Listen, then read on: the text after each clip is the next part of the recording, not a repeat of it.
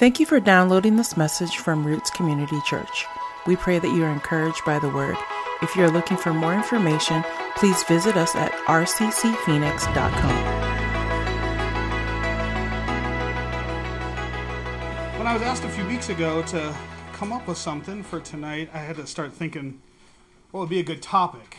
And everybody's expecting probably like a holiday talk because we're getting closer and closer. So I was like, what's a good topic? And I thought, you know what? Let's talk just about love tonight, right? Love. Love's a good topic. It's the time of year for love. Peace, joy, and love, right? We love each other. We love our families. We love our neighbors most of all. We love God and we love Jesus. So great job picking a topic, right, Ryan? Tonight's topic is not about that. Tonight's topic is about loving your enemies. So the first thing on our mind is probably like, enemies, yeah, we love them all the time, right? We always want to do good things for them. In fact, I was out Christmas shopping all day for presents for my enemies yesterday, right? No, that's not how we usually see things. You know, we don't want to take the time for our enemies like we do for our families and the people that loves us. But the scripture gives us the command to love our enemies. Let's look in Matthew, the 5th chapter, and verse 44. But I tell you, love your enemies and pray for those who persecute you. And just like that, God holds up a big mirror to all of our faces and says, are you doing this? But I don't want to love my enemies. They're my enemies for a reason. Can you still remember the reason? There's probably some of us in here that have enemies that can't do that. So when I was trying to think of a lesson, I didn't just pop this one out of thin air. This one actually came to me when I was reading a very erudite, great piece of literature. It's right here. I brought it for you guys to see. It's called The Pesky Rabbits. You can see it too. All right, spoilers for you guys if this is your next book club selection, because I'm going to tell you the ending. But actually, I popped in for my kindergarten teacher because she needed to be out for a while, and so I asked the kids what they wanted to do, and they grabbed this book to read. So I read the book. And as I'm reading through it, this is a story of a bear that's very happy by himself. And don't worry, I'm not going to read it tonight. Quick synopsis.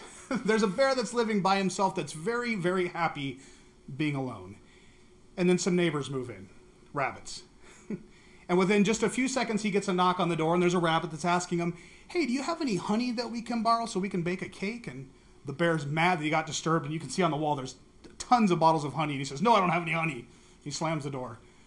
And then just a day later, the rabbits come back and knock on the door, and they say, hey, do you got any firewood? Because we need some firewood. And there's one rabbit like holding a huge axe. He's about to fall. I say, can you help us? And the bear says, no, I don't have any firewood, and I can't help you. Get out of here. Well, then there's a knock the next day, and the rabbits say, hey, bear, do you want to share books so that we can read books together? And the bear says, no, I don't have any books to share. Get out of here. And so I started reading this book, and I'm like, this bear is kind of a punk. So I asked the kids, I said, what do you think the rabbit should do? And the kids, with their genuine, innocent, honest heart, said, they should do something nice for the bear. What? Now, if we had a neighbor like that was yelling at us all the time and hating us, we probably wouldn't talk to them, or we would be in the process of putting a restraining order against them. But we didn't. These rabbits persisted. Now, here comes the spoiler alert in the story. The bear gets another knock on his door, and when he opens it up, there's a box. Inside of the box is a cake, some chopped firewood, and a couple of books. And a simple note that said, Mr. Bear, since you didn't have any honey, we baked a cake for you. Since you didn't have any firewood, we hope that this wood that we chopped will help you. And since you don't have any books, you can borrow one of ours. And of course, the bear's heart melts. What did I do? And by the end of the story, the bear and the rabbit become friends, and it's very kindergarten, and it's something that we want to teach the kids as a good thing to do. But when I read that, I was like, wow, there's that mirror in my face from God. Is this what I do to my enemies? Is this how I treat them? I want to read that whole scripture from Matthew 5, verse 43.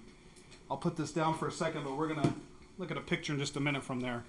Matthew 5, verse 43, it says, have you heard that it was said, love your neighbor and hate your enemy? But I tell you, love your enemies and pray for those who persecute you, that you may be children of the Father in heaven. He causes his sun to rise on the evil and the good, and sends rain on the righteousness and the unrighteousness. If you love those who love you, what reward will you get? Are not even the tax collectors doing that? And if you greet only your own people, what are you doing more than others? Do not even pagans do that? Be perfect, therefore, as your heavenly Father is perfect. What good is it to only love those that love you? Boy, that's something that's really put in our face by the scripture here. Where is the challenge? Where is the sacrifice when it's just easy? Now, I can say I love my family, I love my friends, the people around me that I care about. I could tell them 100,000 times. There's hugs and that warm, fuzzy feeling. There's no challenge in that. That's what we're supposed to do. But to say I truly love my enemy is a challenge beyond a lot of our comprehension. So what I wanted to do is give you 5 good reasons to love your enemy tonight. 5 reasons that you can take with you and maybe have a different view, a different look on those that hate you. So we're going to start off with number 1 right here. The reason why we should love our enemies is because we love a good redemption story. Now, this might be a selfish one on our part, but we do love seeing bad guys turn good. If you don't believe me, let me throw out some character names for you. Ebenezer Scrooge, the Grinch, the Terminator, Professor Snape, Magneto, Loki, Kylo Ren, Godzilla, and my brother from another galactic mother, Darth Vader himself. Now, I can remember back, one of my earliest memories is 1983, sitting in the movie theaters with my parents, not knowing what was about to happen in the movie. And we see the dark Lord of the Sith, when he's seeing his child hurt, have a change of heart. And he becomes the hero. Spoiler for those of you who haven't seen it. And if you haven't seen it, you have a new enemy to pray for. No, I'm just kidding. So, sorry guys. So, in this moment, Darth Vader realizes, this is my son. I can't keep betraying him. So he makes a choice to do the right thing. And the movie ends with a very sweet scene between him and his son as he says goodbye. And man, I remember as a kid, Darth Vader's a good guy now. And it meant so much to me. We love seeing that. And the movie characters that I just mentioned are from the highest grossing movies of all time. So simply put, what that means is we are willing to put over our hard-earned dollars to see other people turn good. But we're often not willing to spend our own time in prayer to see our enemies turn good. Redemption is such a powerful thing. It's what Jesus is trying to give all of us. We all have the opportunity to turn from the bad guy into somebody who loves and serves the Lord. But do we really wish that for our enemies? There is no greater redemption story in the Bible outside of the actual death of Jesus for us than what happened to the Apostle Paul. Now, when he was Saul, he was a pretty bad guy. In fact, the scripture said he was so evil, he was breathing threats of murder against Christians, actually stood by while Christian people were killed and watched. Now, we call that nowadays accomplice to murder. That's what he was. He hated Christians.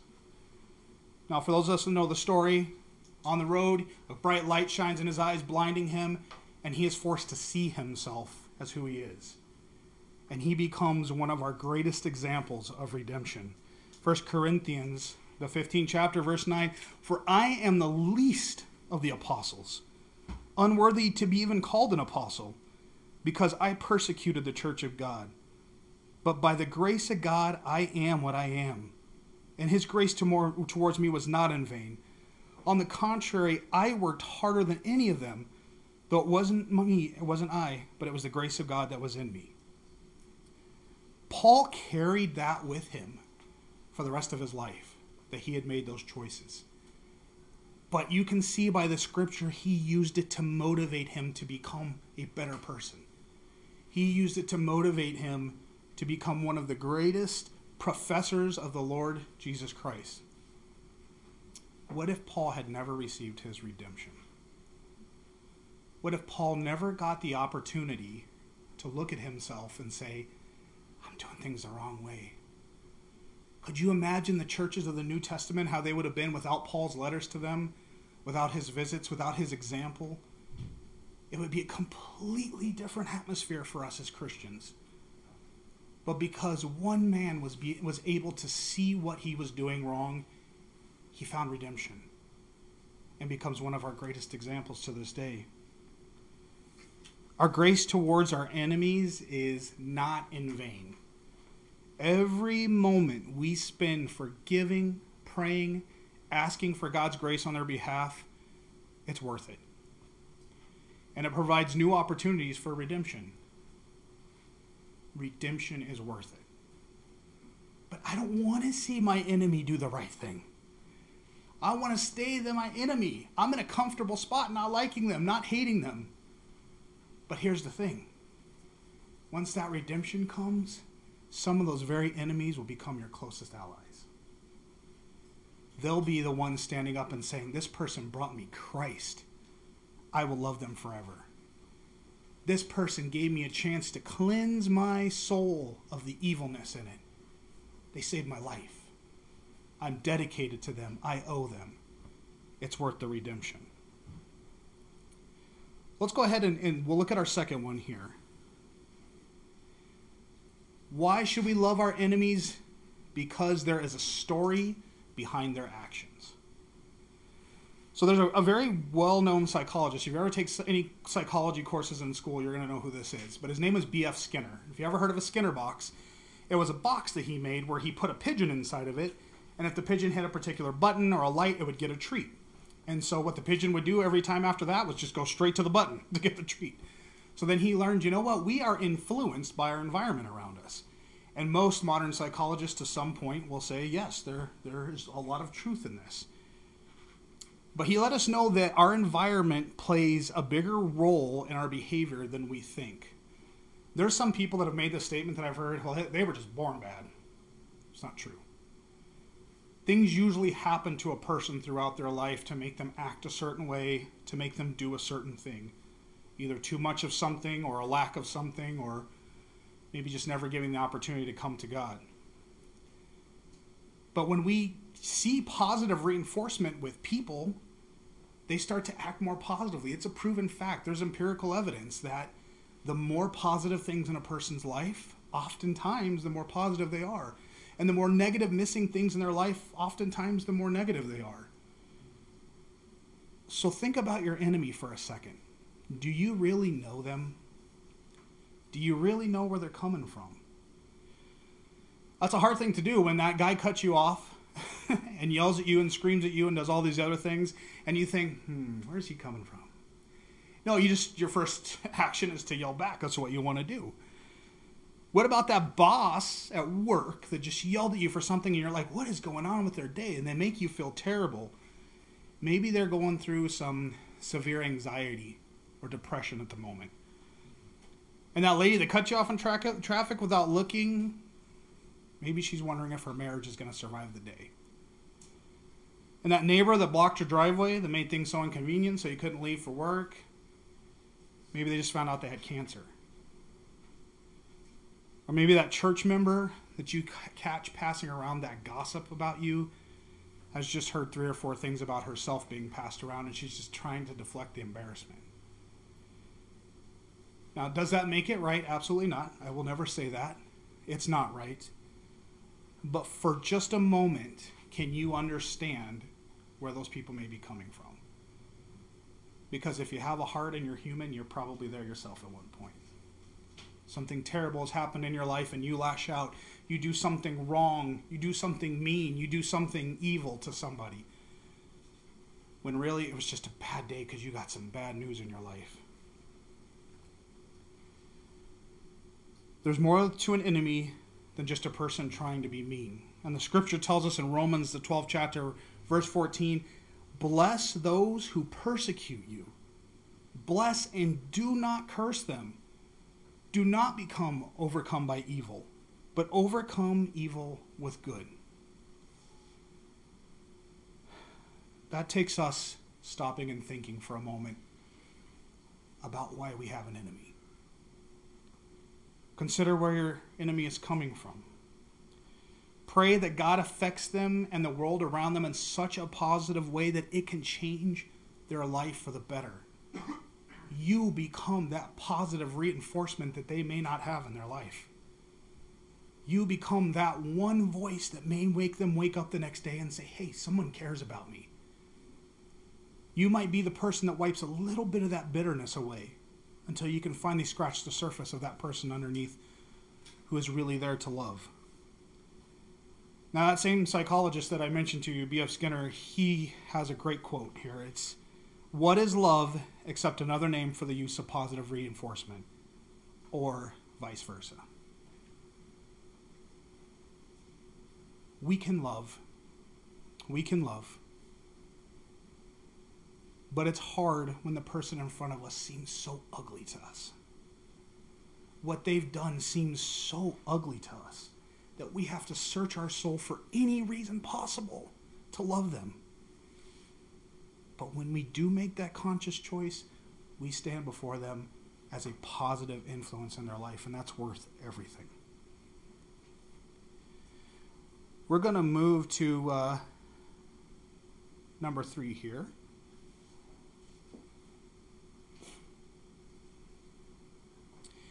Because we may be someone else's enemy. Now, I want to show you a picture from this book here. And I want you to take a look at it and let me know if this is you or not. Sorry, I had it here bookmarked. So here's a picture of the bear and the rabbits. Which side of the page are you on?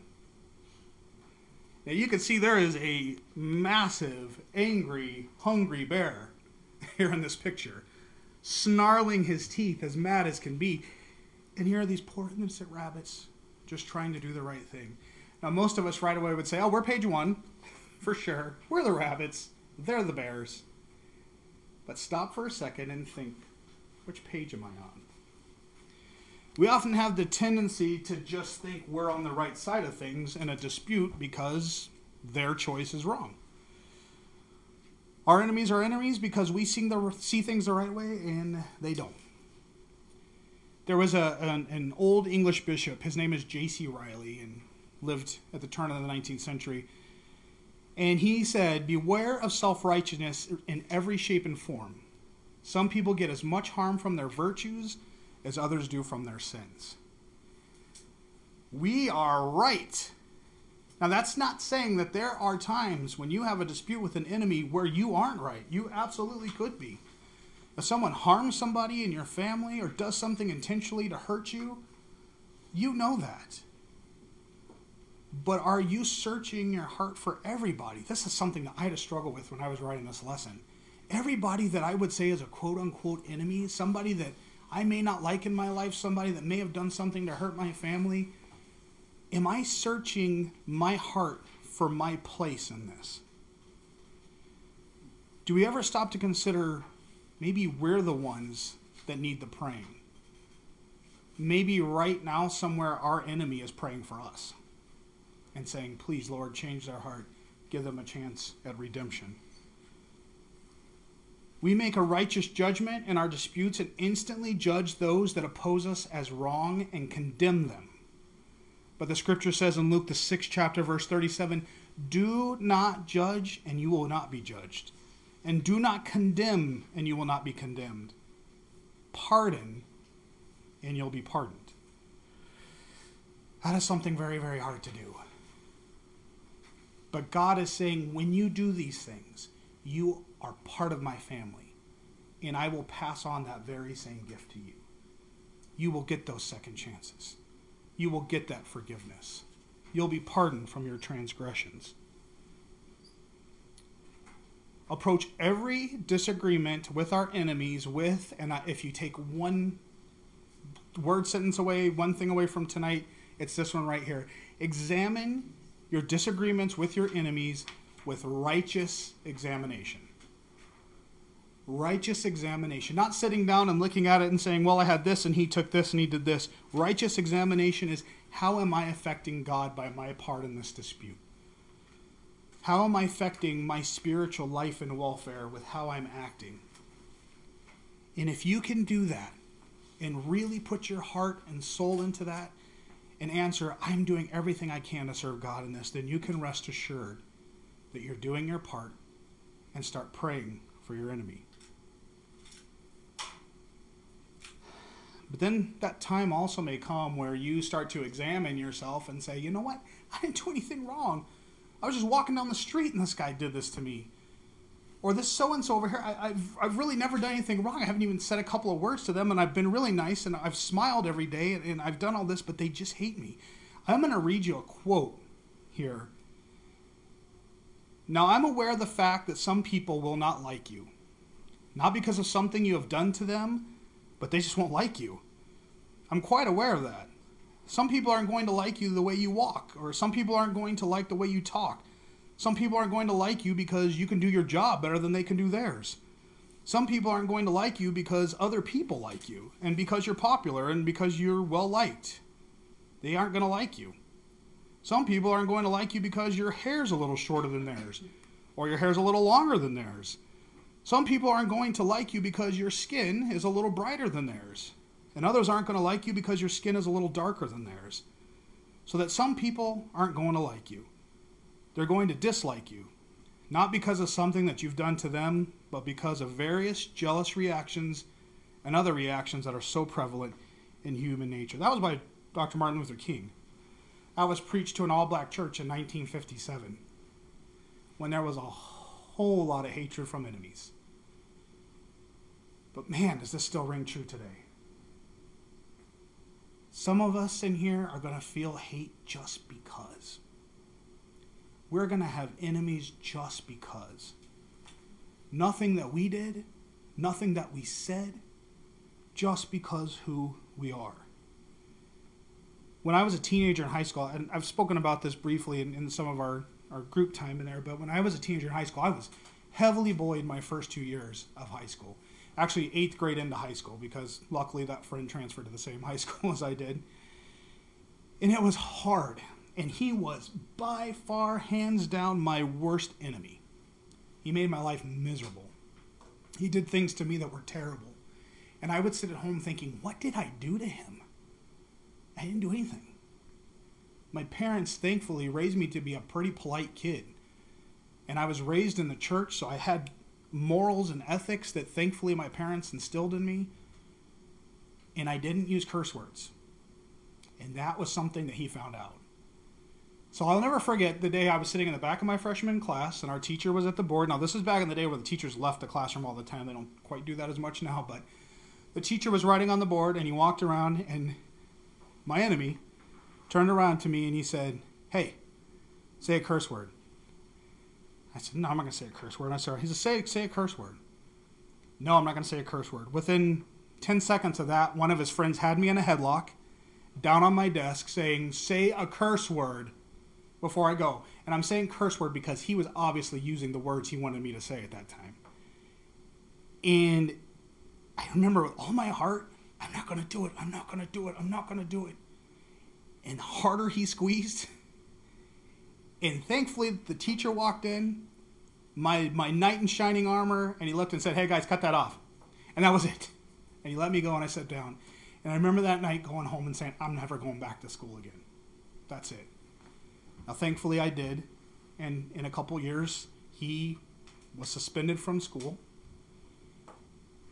and went on to have a criminal life and is right now in the system. And I looked him up again a couple of days ago, knowing that I was going to preach this, to see if there was a way I can communicate, because I just wanted to say, hey, do you remember me from school? But it is very hard in the Department of Justice right now to get messages back and forth to each other. I'm not going to give up. I know where he's at. I'm going to pray for my enemy and see where he's at in his life. But he hated me for no reason. I was just an easy target. So we have to understand sometimes that it's not as personal as we want it to be. If it wasn't me, it would have been somebody else because of the things going on in his life. But it helps me to understand all of us need redemption, even the ones who hate for no reason. Number 4. And I really want us to think about this statement. Because God brings righteous judgment. Romans 12, verse 17, it says, repay no one evil for evil, but give thought to do what is honorable in the sight of all. If possible, so far as it depends on you, live peaceably with all. Beloved, never avenge yourselves, but leave it to the wrath of God. For it is written, vengeance is mine, I will repay, says the Lord. Think of that last statement right there. Vengeance is mine, I will repay, says the Lord. Yes, vengeance is his. God is going to tear that person apart. God is going to bring down the righteous wrath on him. I'm going to stand back and let the fire drip down from heaven and destroy them because I was on the right side of this and God's got my back. And that is a wonderful, wonderful thing. Beloved, I have to tell you, reading through the scripture, and I'm sure you can get it yourself, it is not a wonderful thing. It is something to be feared. God does not like when people stand in the way of righteous men and women. And he will bring a vengeance upon them, a wrath upon them. There's a scripture that always kind of puzzled me in the Bible. It's our next one you have probably on your notes there. It was one I read as a kid and I was like, what? But then as I got older and had grown up and talked to people about it, I understand exactly what it's saying. Elisha was on his way to Bethel. After Elisha came in, and man, he had some big shoes to fill. So he's up on his way to Bethel. And starting here in 2 Kings, the 2nd chapter, verse 23. From there, Elisha went up to Bethel, and as he was walking up the path, some small boys came out of the city and harassed him, chanting, get out of here, Baldy. Go up, Baldy. And he turned around and looked at them and cursed them in the name of the Lord. And then 2 female bears came out of the woods and mauled 42 of the children. So think about that for a second. Now, as a kid, I was like, man, God sent these bears on these kids. All they were doing was saying Baldy. I've said way worse than that. Looking around for the bear to come. But then I realized as I got older, that's not what's happening here. Now, historians say that the youths mentioned on here weren't a bunch of 4- and 5-year-olds. These were teenage boys that were roaming around in packs. And they were going to harass Elisha. And what I realize is God is not saying here, don't make fun of people. And by the way, if you're bald, it's just because it's your scalp making way for your giant brain. All right, just keep that in mind. All right. But it's not about making fun of bald people here. What they were doing is they were standing in the way of a righteous man trying to serve his God. And God wasn't going to have any of that. Not only did he send bears, he sent female bears. And there is a definite reason to the term mama bear. How on earth do 2 bears have enough time and agility to maul 42 kids? You'd think some of them would have ran away. But this is God's wrath in action here. Sending a message to the people of Bethel. Don't stand in the way of my servant. That is something to be feared. Something that we should not wish upon our enemies. Those that persecute us are in a dangerous position of feeling that wrath and spending an eternity without God and an eternity with Satan. This is not something that we should wish for our enemies, but we should pray for them. If we could get a glimpse at our enemies in the throes of Satan and hell, eventually we would beg for mercy on their behalf. Yeah, get them. They did the worst things possible. Get them. But after a day or 2 or 3 or even 4, you'd be like, enough is enough. Mercy. Mercy on them. Praying for our enemies to find that redemption is saving them from this, just as God wished to save us. So never wish for the wrath of God, but pray for the mercy that they come to the realization that God is there to love them. Romans 12:20, to the contrary, if your enemy is hungry, feed him. If he's thirsty, give him something to drink. For by doing so, you will heap burning coals on his head. Do not be overcome by evil, but overcome evil with good. About a year ago, I got to go to prison. I didn't go to prison. I visited somebody in prison.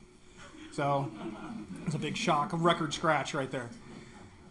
My stepdaughter's father is in prison. And I only speak of this because of what you'll hear in just a minute, he would approve of me passing this along. I didn't know him very well. And I made a judgment really quick about some bad things that he had done to his family and other people. And I'll be honest, didn't really want to give him much of a chance a couple of years ago. But he probably more than me made an effort on that end. And we started talking to each other and started realizing that this guy's sorry for what he did. And he's serving his time admirably and saying, I've changed my life. I'm not going to do this again. Now, he's in there for a nonviolent crime, but there were others with him that were there for very violent crimes. And last year, he invited us to come down for a Christmas concert. He plays guitar in the worship band now for them and is actually being a mentor and serving in church duties there as well, giving his life to God. So he said, come on down for Christmas, come to see. And I have never been to a prison before, let alone this particular one. So when I walked in, there's the big clanging door that came in, and I had gotten already in my head, man, I'm going to walk in, and people are going to be looking at me like, so, man, what are you doing over here? And like the whole Hollywood thing. It was Hollywood. And so I went into this prison, and the door clanged, and another door opens as you walk through. It was a room full of families with these men playing card games, laughing, joking. And he came over right away, and we gave each other a hug, and he talked to us, and he said, hey, I want you to meet some of these friends, and brought over on the surface was the nicest group of guys I've ever met. Hey, how you doing? Thanks for coming. We know it's a long drive. Thanks for coming to see us. We're going to play some music for you guys. I hope you really like it. After they were done, his name's Scott. He was sitting at the table with us, and we started asking him questions like about his friends. And the nicest of the group, the sweetest guy there, we asked, what's he in for? Curiosity. And he said he killed a guy. Right away, that's where he needs to be, right here. Right here. He's in the right spot. And right away, I'm starting to think that. But then I started to hear the story. When he was 20-something, coming back from war in Iraq, he went to a bar, and a guy picked a fight. The guy pulled a knife. He pulled a knife. The guy died. He went to prison and is in prison for the rest of his life. And now nearing 50, 60 years old, or late 50s, early 60s, still in prison, this man has enough joy and happiness in his life to say, thanks for coming to see me. Thanks for visiting. We are so easy to crucify our enemies without knowing the story. We're so quick to judge. This man will spend the rest of his life in prison, but has given his heart to God. So those chains and those bars and those shackles will be free when he gets to see his Father one day. Is that not something worth praying for? Is not that something worth praying for our enemies? Justice must be served, but we can't wish pain upon others, but instead pray for mercy in their judgment, just as we must pray for mercy in ours. So, Ryan, you're telling me that if somebody hurts your family or hurts your spouse or does something terrible for you, just welcome on home and say, come on in, we're going to make you dinner, we forgive you, we love you. I'm not saying that. As an educator and a mandated reporter in the state of Arizona, I would say that's bordering even possibly on child endangerment. I'm saying love. What does that look like to love our enemies? 1, forgiveness. 2, praying for redemption. 3, praying for mercy that they don't suffer the wrath of God. And 4, introducing the Word of God to them. That is how you love your enemy. Right there. And number 5 in your notes. The 5th and final reason to love your enemy, and I'm sure there's a whole lot more, because it's not all about you. That's a big one I struggle with right there. It's not all about me and what I want for this. It's not all about me because I want vengeance, or because I want them to suffer, or because I want them to get what they got for what they did to me. When we love our enemies, we give them opportunities for redemption. When we try to understand their story, we start to see them less as an enemy and more as a human. When we realize our responsibility in the dispute, we gather greater understanding of our responsibilities and forgiveness.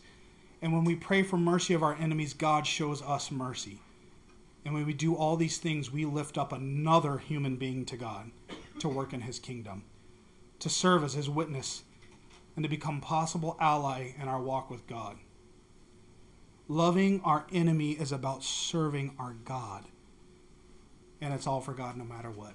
It's not about us. So why should we love our enemies? Because when Jesus hung there upon our cross, upon my cross, and we were railing against him, shouting things at him, humiliating him, you say, well, Ryan, I wasn't there. Yeah, every time you sin, you were there. Because it was done as a sacrifice for all. While we were doing that to him, what was Jesus' response to us? Lord, forgive them. They know not what they do. When we were Jesus' enemies, the only thing he ever did to us was show us love. That was it. He could have called down his righteous wrath right there upon them. 10,000 angels, destroyed them all. Righteous vengeance, right? But our greatest example is Jesus. That's not what he did. He said, I'm going to love them. I'm going to love them so much that even though they're shouting for my death right now, I'm going to die so that they can live. That is our greatest example of why we pray for our enemies. I want to leave you just with scripture tonight, and we'll say a quick prayer. In Romans, the 12th chapter, we're going to read through this again. We pulled little excerpts out of this, but please listen to Paul in this. Romans, the 12th chapter. Bless those who persecute you. Bless and do not curse them. Rejoice with those who weep, and weep with those who weep. Live in harmony with one another. Do not be haughty, but associate with the lowly. Never be wise in your own sight. Repay no one evil for evil, but give thought to do what is honorable in the sight of all. If possible, so far as it depends on you, live peaceably with all. Beloved, never avenge yourselves, but leave it to the wrath of God. For it is written, vengeance is mine, I will repay, says the Lord. To the contrary, if your enemy is hungry, feed him. If he is thirsty, give him something to drink. For by doing so, you will heap burning coals on your head. Do not be overcome by evil, but overcome evil with good. Love. Love. Love your enemy. Your challenge this week is the same one I give myself. Think about somebody you call an enemy. And examine them through your heart with that righteous examination. Reach out to them. If it's not in person, then it is through prayer. And pray on their behalf. I'm going to say just a quick prayer for that, if you would. Dear Lord in heaven, how many times have you met us as enemies with love? How many times have we chosen to serve against you, only to see you with your arms wide open to love us again? Lord, let us love our enemies in that way. Lord, let us be bold and brave as we approach them. Let us know through our actions and our words that we care about their life with you. Let us forgive, and let us, more importantly, be examples to our children and those around us of what it's like to love like God. Please be with us, and thy will be done. In Christ's name we pray. Amen.